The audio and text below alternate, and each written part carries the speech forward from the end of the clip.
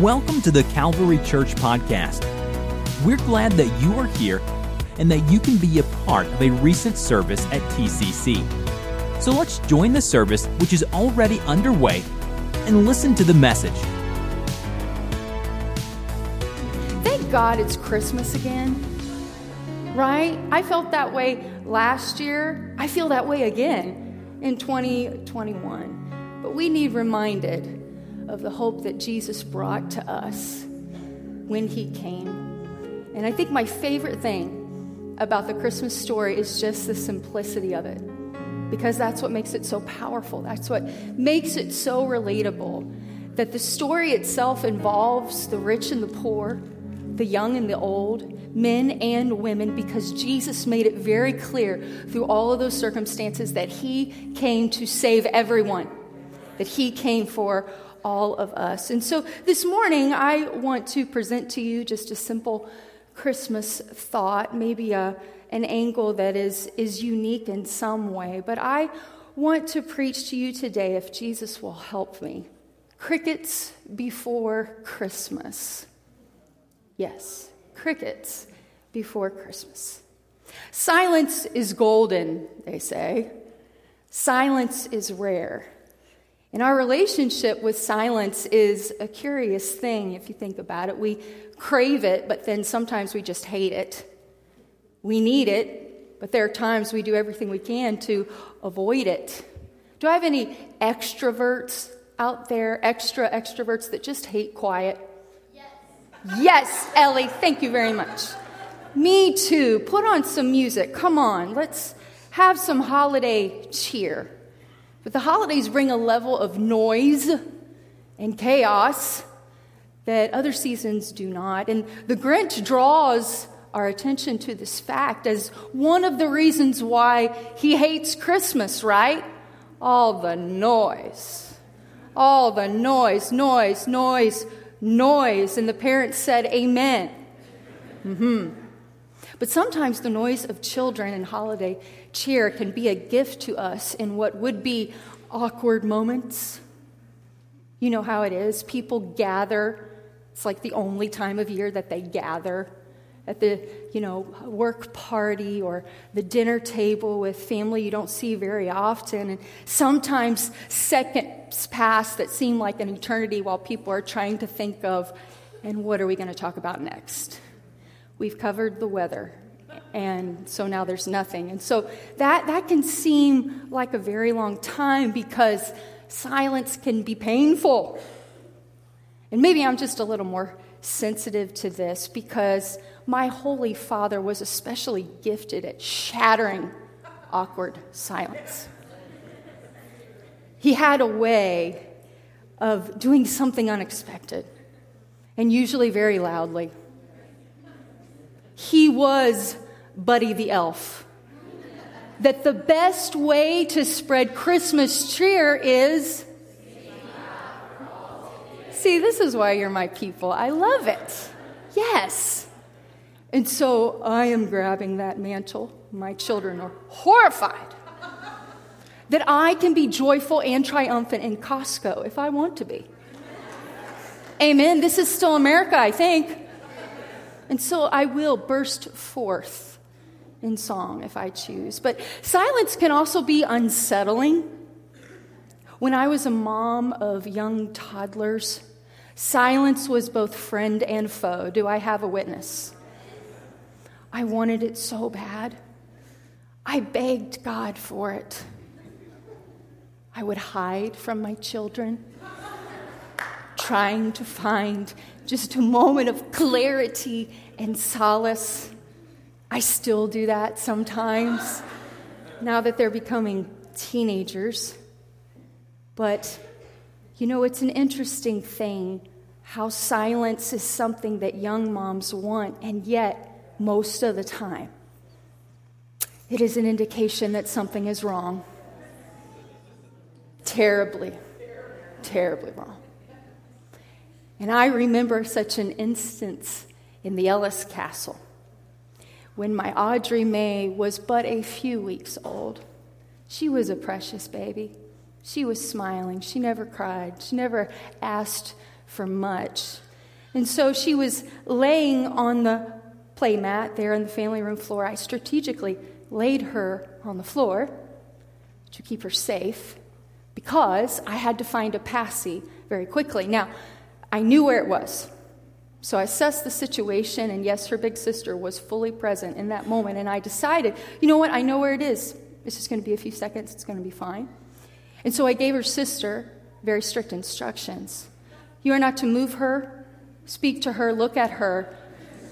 She is very stationary right now, so she should be right here when Mommy comes back. And it wasn't 20 seconds where that familiar sick feeling that moms get when you know it's your internal alarm is saying something's not right. It's quiet. It hasn't been quiet for a very long time. And so I picked up the pace as I was running down the stairs. And to my horror, as I turned the corner, there was my new baby being dragged across the hardwood floor like a bear cub by her neck. But look, she's fine.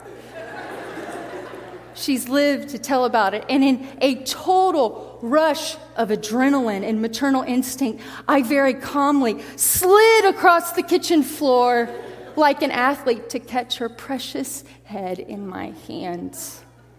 Silence is very unsettling sometimes. But silence can also be very calming. Do you have any nappers in the house? Yes. Ellie, man, you and me, we're in sync today. Anybody got a nap on the agenda today? It's how we observe the Lord's Day. Well, I can't take naps for very long. And so I have become a full adult and I have mastered the power nap. 15, 20 minutes, I tell the girls, it's in your best interest to walk away and to let me have silence for just a few moments so that I can just kind of reboot. It helps me. But it is worth noting that the Bible is full of periods of silence. That whether you're a new believer or you've grown up in the church, it's important to keep this in mind when we read the Scriptures. You see, without careful study, we can miss the important fact that there are years, decades, even centuries missing between the accounts that we have in our holy Bibles. A perfect example of this would be one of my personal favorite characters of Scripture, Joseph in the Old Testament. I love his story because I think that anyone can relate to Joseph's life experiences because they are varied and they are many. His story highlights the foolishness of his youth, the jealousy and betrayal of his family. Joseph was wrongfully accused, mistreated, misunderstood. And yet the highlight reel of Sunday school lessons doesn't tell the full story for us. There are a lot of years of Joseph's life of which we have no information. Genesis 37, verse 2, we read that Joseph is 17 years old when he is sold into slavery by his brothers. But from our perspective reading this book, it's just 4 chapters later that we read in Genesis 41 that Joseph is now 30 years old when he stands before Pharaoh, king of Egypt. A span of 13 years, a very dark time in Joseph's life, are covered in less than 5 chapters. And yet the Bible tells us what we need to know about that season in Joseph's life through statements like this in Genesis 39. And Joseph's master saw that the Lord was with him, and the Lord made all that Joseph did to prosper in his hand. You see, the Bible tells us what we know and omits what we don't know for God's specific purpose. I hope that you know. The Bible tells us that every scripture was given by God for the express purpose of helping us and equipping us. And so this morning we can be confident that for all that we do not know, what we know is exactly what God needs us to know. Because God's purpose was clearly accomplished in Joseph's life, even in the 2 years that he spent in prison. And in the recorded life of Jesus, there is much we are not told either. We go from his birth to pre-adolescent Jesus in the span of 2 verses. Jesus grew up really fast. In Luke chapter 2, verse 38, we read Anna the prophetess meets his parents in the temple on his dedication day. Jordan and Holly, he's just 8 years old. She recognizes the Messiah as a wrinkly newborn baby. She was really awesome, by the way. And then we go to verse 39. So when they had performed all things according to the law of the Lord, they returned to Galilee, to their own city, Nazareth. And the child grew and became strong in spirit, filled with wisdom, and the grace of God was upon him. And then, we skip ahead 12 years, that his parents went to Jerusalem every year at the feast of the Passover. And when Jesus was 12 years old, they went up to Jerusalem. And so from the temple incident, Dr. Luke then takes us all the way to Jesus' baptism in the following chapter. And Jesus begins his ministry at age 30. And so from Luke chapter 2 to Luke chapter 3, Jesus goes from 8 days old to 30 years old. And so it's Jesus' earthly ministry, thankfully, that we know the most about. We know many of his messages. We know many of his miracles, thanks to the gospel writers. But we certainly do not know everything that Jesus did while he was here.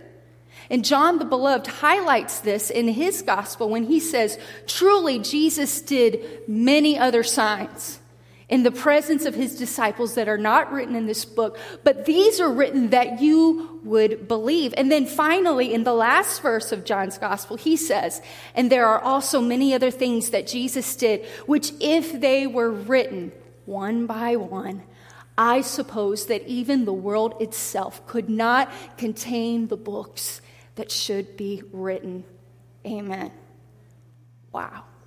John assures us, I could keep writing, you guys, but there's not enough room. There's not enough storage in the earth to tell you all the things that Jesus did. And so finally this morning, I want to draw your attention to the Christmas story.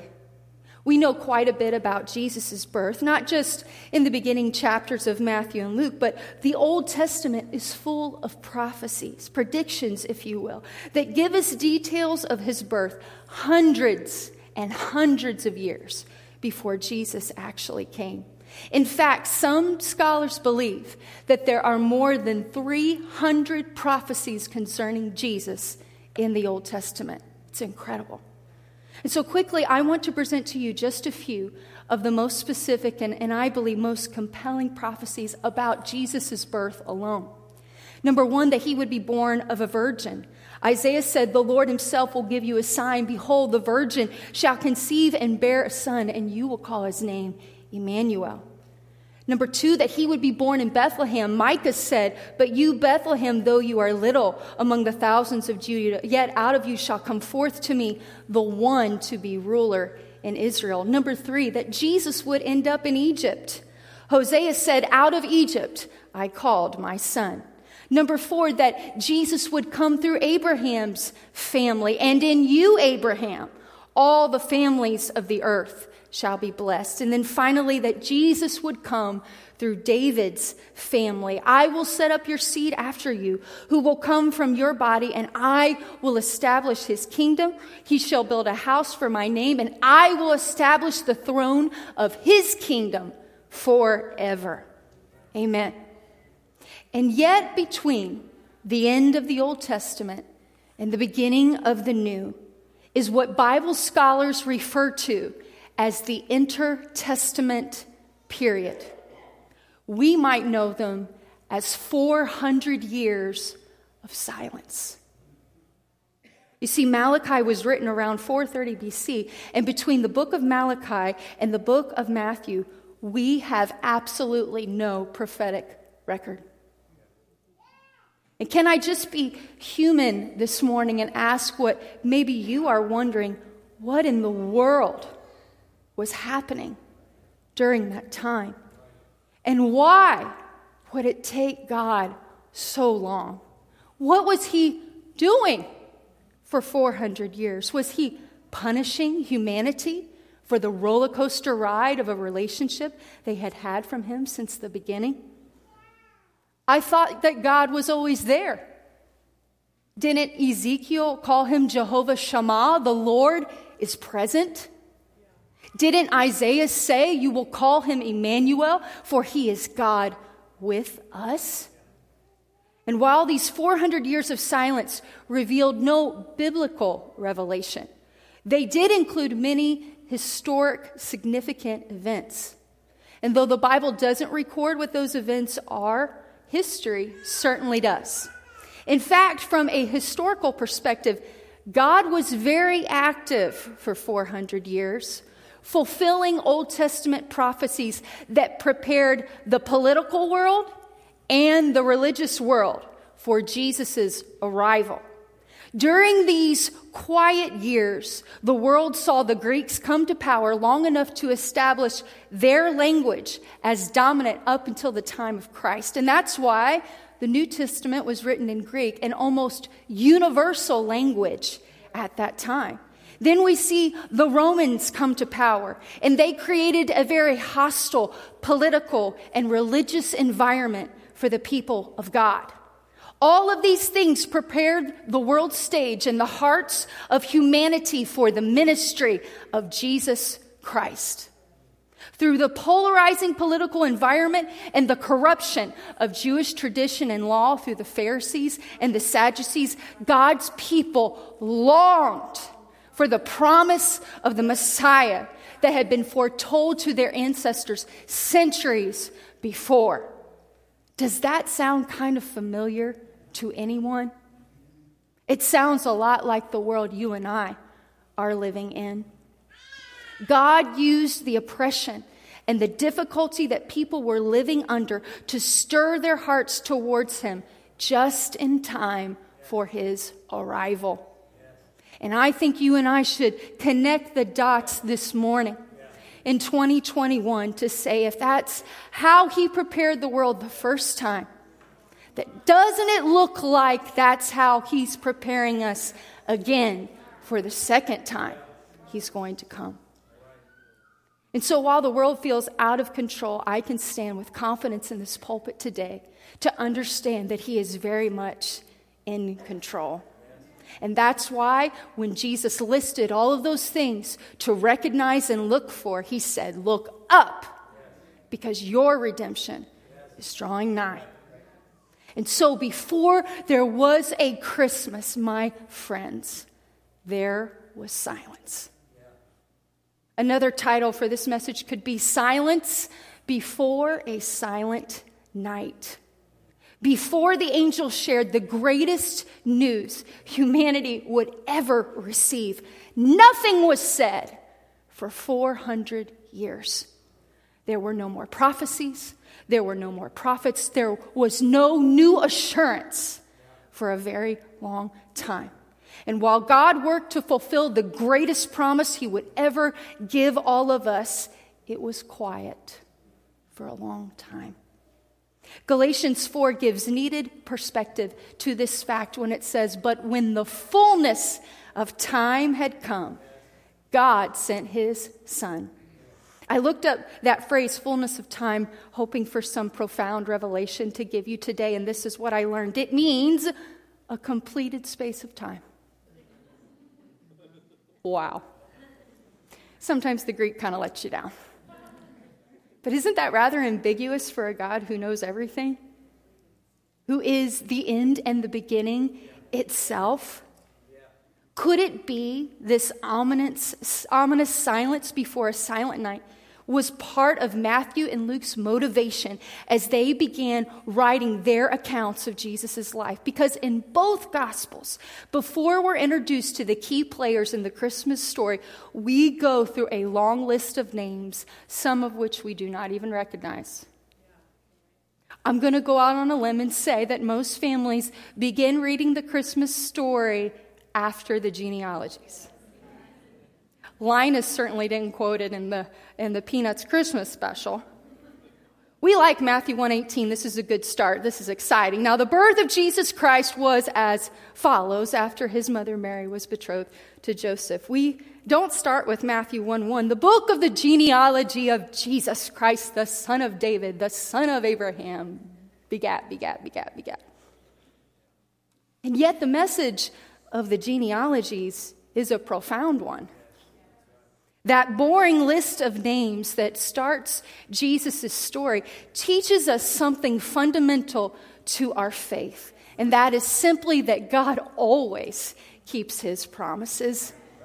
And that is the message of Christmas, pure and simple for you and I today, that God keeps his word. And it is actually the message of the Bible itself, that no matter how long it takes, no matter what it takes, God will always honor his word to us.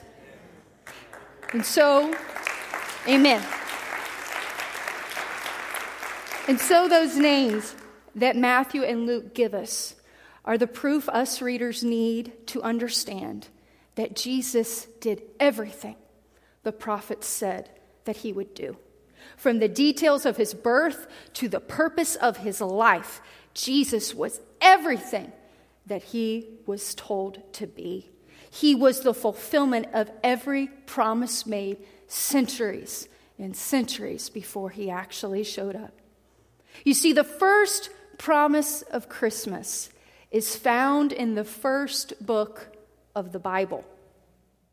Christmas is the fulfillment of a promise made to a woman named Eve. I know she gets a bad rap, but I love defending people like her in Scripture to say, hey, God didn't hold it against her, and neither should we. God made it so that she wasn't just the problem, but she got to be part of the solution. Because in Genesis 3, verse 15, God said to the serpent, and I will put enmity between you and the woman, and between your seed and her seed. He shall bruise your head, and you, Eve, shall bruise his heel. What was God talking about? He was talking about the Messiah, the ultimate solution to the sin problem that Eve had brought into the world. God assured her, serpent got you today, girl, but someday, I'm going to make it right forever through you, because God always keeps his promises. The promise that he made to Eve in the garden was born centuries later to a teenager named Mary. Through a woman, sin was introduced into the world, but through a woman, the perfect sacrifice for sin came into the world. And here we realize that Eve is in fact a part of the Christmas story, because God told her that day in the book of Genesis, I'm not going to let this be your legacy, Eve. And I believe the Lord would remind some people of that truth today, that whatever your past has been, because of Christmas, you can overcome that past. You can be made new. You can live a victorious life over the enemy of your soul, because Jesus came at Christmas. Amen. He became like us. The Bible says he became sin who knew no sin, and he did it all so that sin would never again be able to control you and I, and sin would never again separate us from him. And so today, if you have never repented of your sins, you can do that. Today is a great day. If you have never been baptized in the saving name of Jesus Christ, today is a good day to be baptized in Jesus' name. And if you have never been filled with the Holy Spirit, I don't care how long you've asked and waited for it, you can receive that promise today, because God always keeps his promises. In conclusion today, I'm going to invite the musicians to come. I have felt such a heaviness in my heart for people who feel distant from God, especially at Christmas time.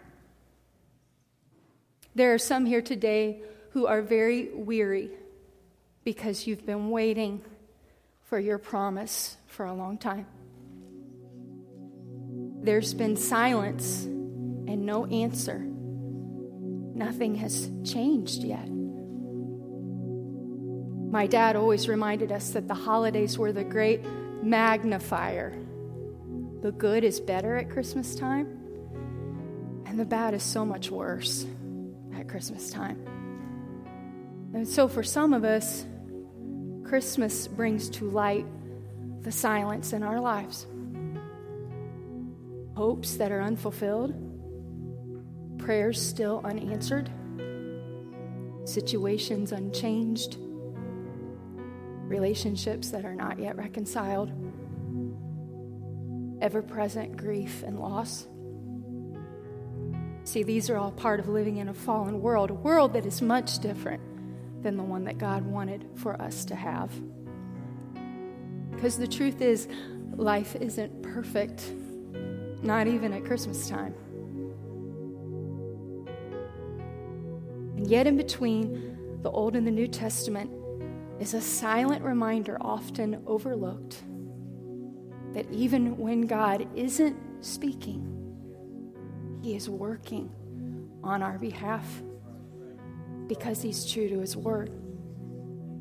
And so I want to remind you of what His word tells us and what we hold on to in the quiet times, being confident of this very thing, that He who has begun a good work in you will complete it until the day of Jesus Christ. And we know that all things work together for good to them that love God, to them who are called according to His purpose. What then shall we say to these things? If God be for us, who can be against us? Who shall separate us from the love of Christ? Shall tribulation or distress or persecution or famine or nakedness or peril or sword? Yet in all these things we are more than conquerors through Him who loved us. For I am persuaded that neither death nor life, nor angels, nor principalities, nor powers, nor things present, nor things to come, nor height, nor depth, nor any other created thing shall be able to separate us from the love of God, which is in Christ Jesus our Lord. And for our purpose today, not even silence. Philippians chapter 4, verse 19 says, and I'll invite you to stand with me, my God shall supply all your need according to His riches in glory. And so God's people for 4 centuries heard nothing but crickets before Christmas. Jesus' newborn cry shattered the silence of 400 years with profound assurance that God had always been there. He had always been at work, and He will always do what He says He's going to do every time, no matter what. And so in 2021 at Christmas time, there is no king, there is no government decree, there is no movement or culture that will keep Him from doing what He has said that He will do.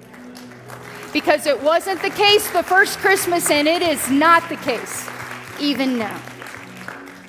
And so this morning, if you are suffering in the silence, know today that the Bible shows us that silence preceded that glorious silent night. That not hearing God's voice has never meant that He wasn't fully present. And in those years that we are missing, the details that we just don't have in the Bible, what the Bible does tell us fills in those blanks to assure us that God is always there. He is always working, and He is always true to His word. Silence has never been an indication of His indifference towards us or His inactivity in our lives. For He is Emmanuel, God with us.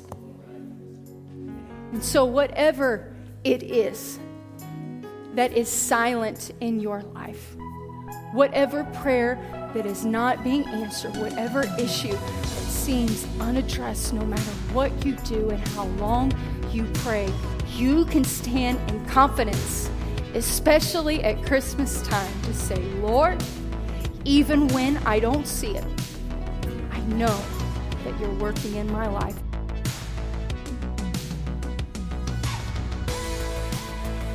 This podcast was brought to you by the Calvary Church in Cincinnati, Ohio.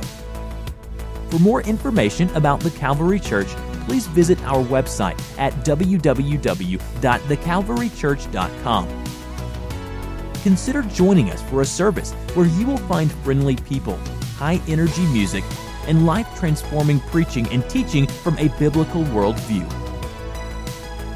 You can find our podcast on iTunes, Google Play, or on our website at www.thecalvarychurch.com. Until next time, thanks for listening.